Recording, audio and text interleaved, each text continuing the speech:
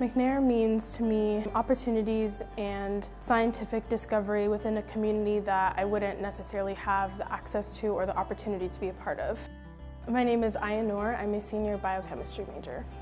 McNair does a really good job of looking at where students who may be disadvantaged or may not have the same opportunities as their fellow students who want to go into high-achieving fields. It's helped me figure out and solidify the idea of research. I was kind of on the fence of whether or not I wanted to pursue research or not, and so McNair kind of just gave me that opportunity to discover it. The most important thing that I learned from working with Dr. Harris and from managing my own research project within the McNair program is the idea of having a support system that can be with you in and out of the classroom as well. Giving me mentorship in all areas, not just in research or not just in the classroom, but also giving me advice for post-grad opportunities, telling me his story and how he got into research.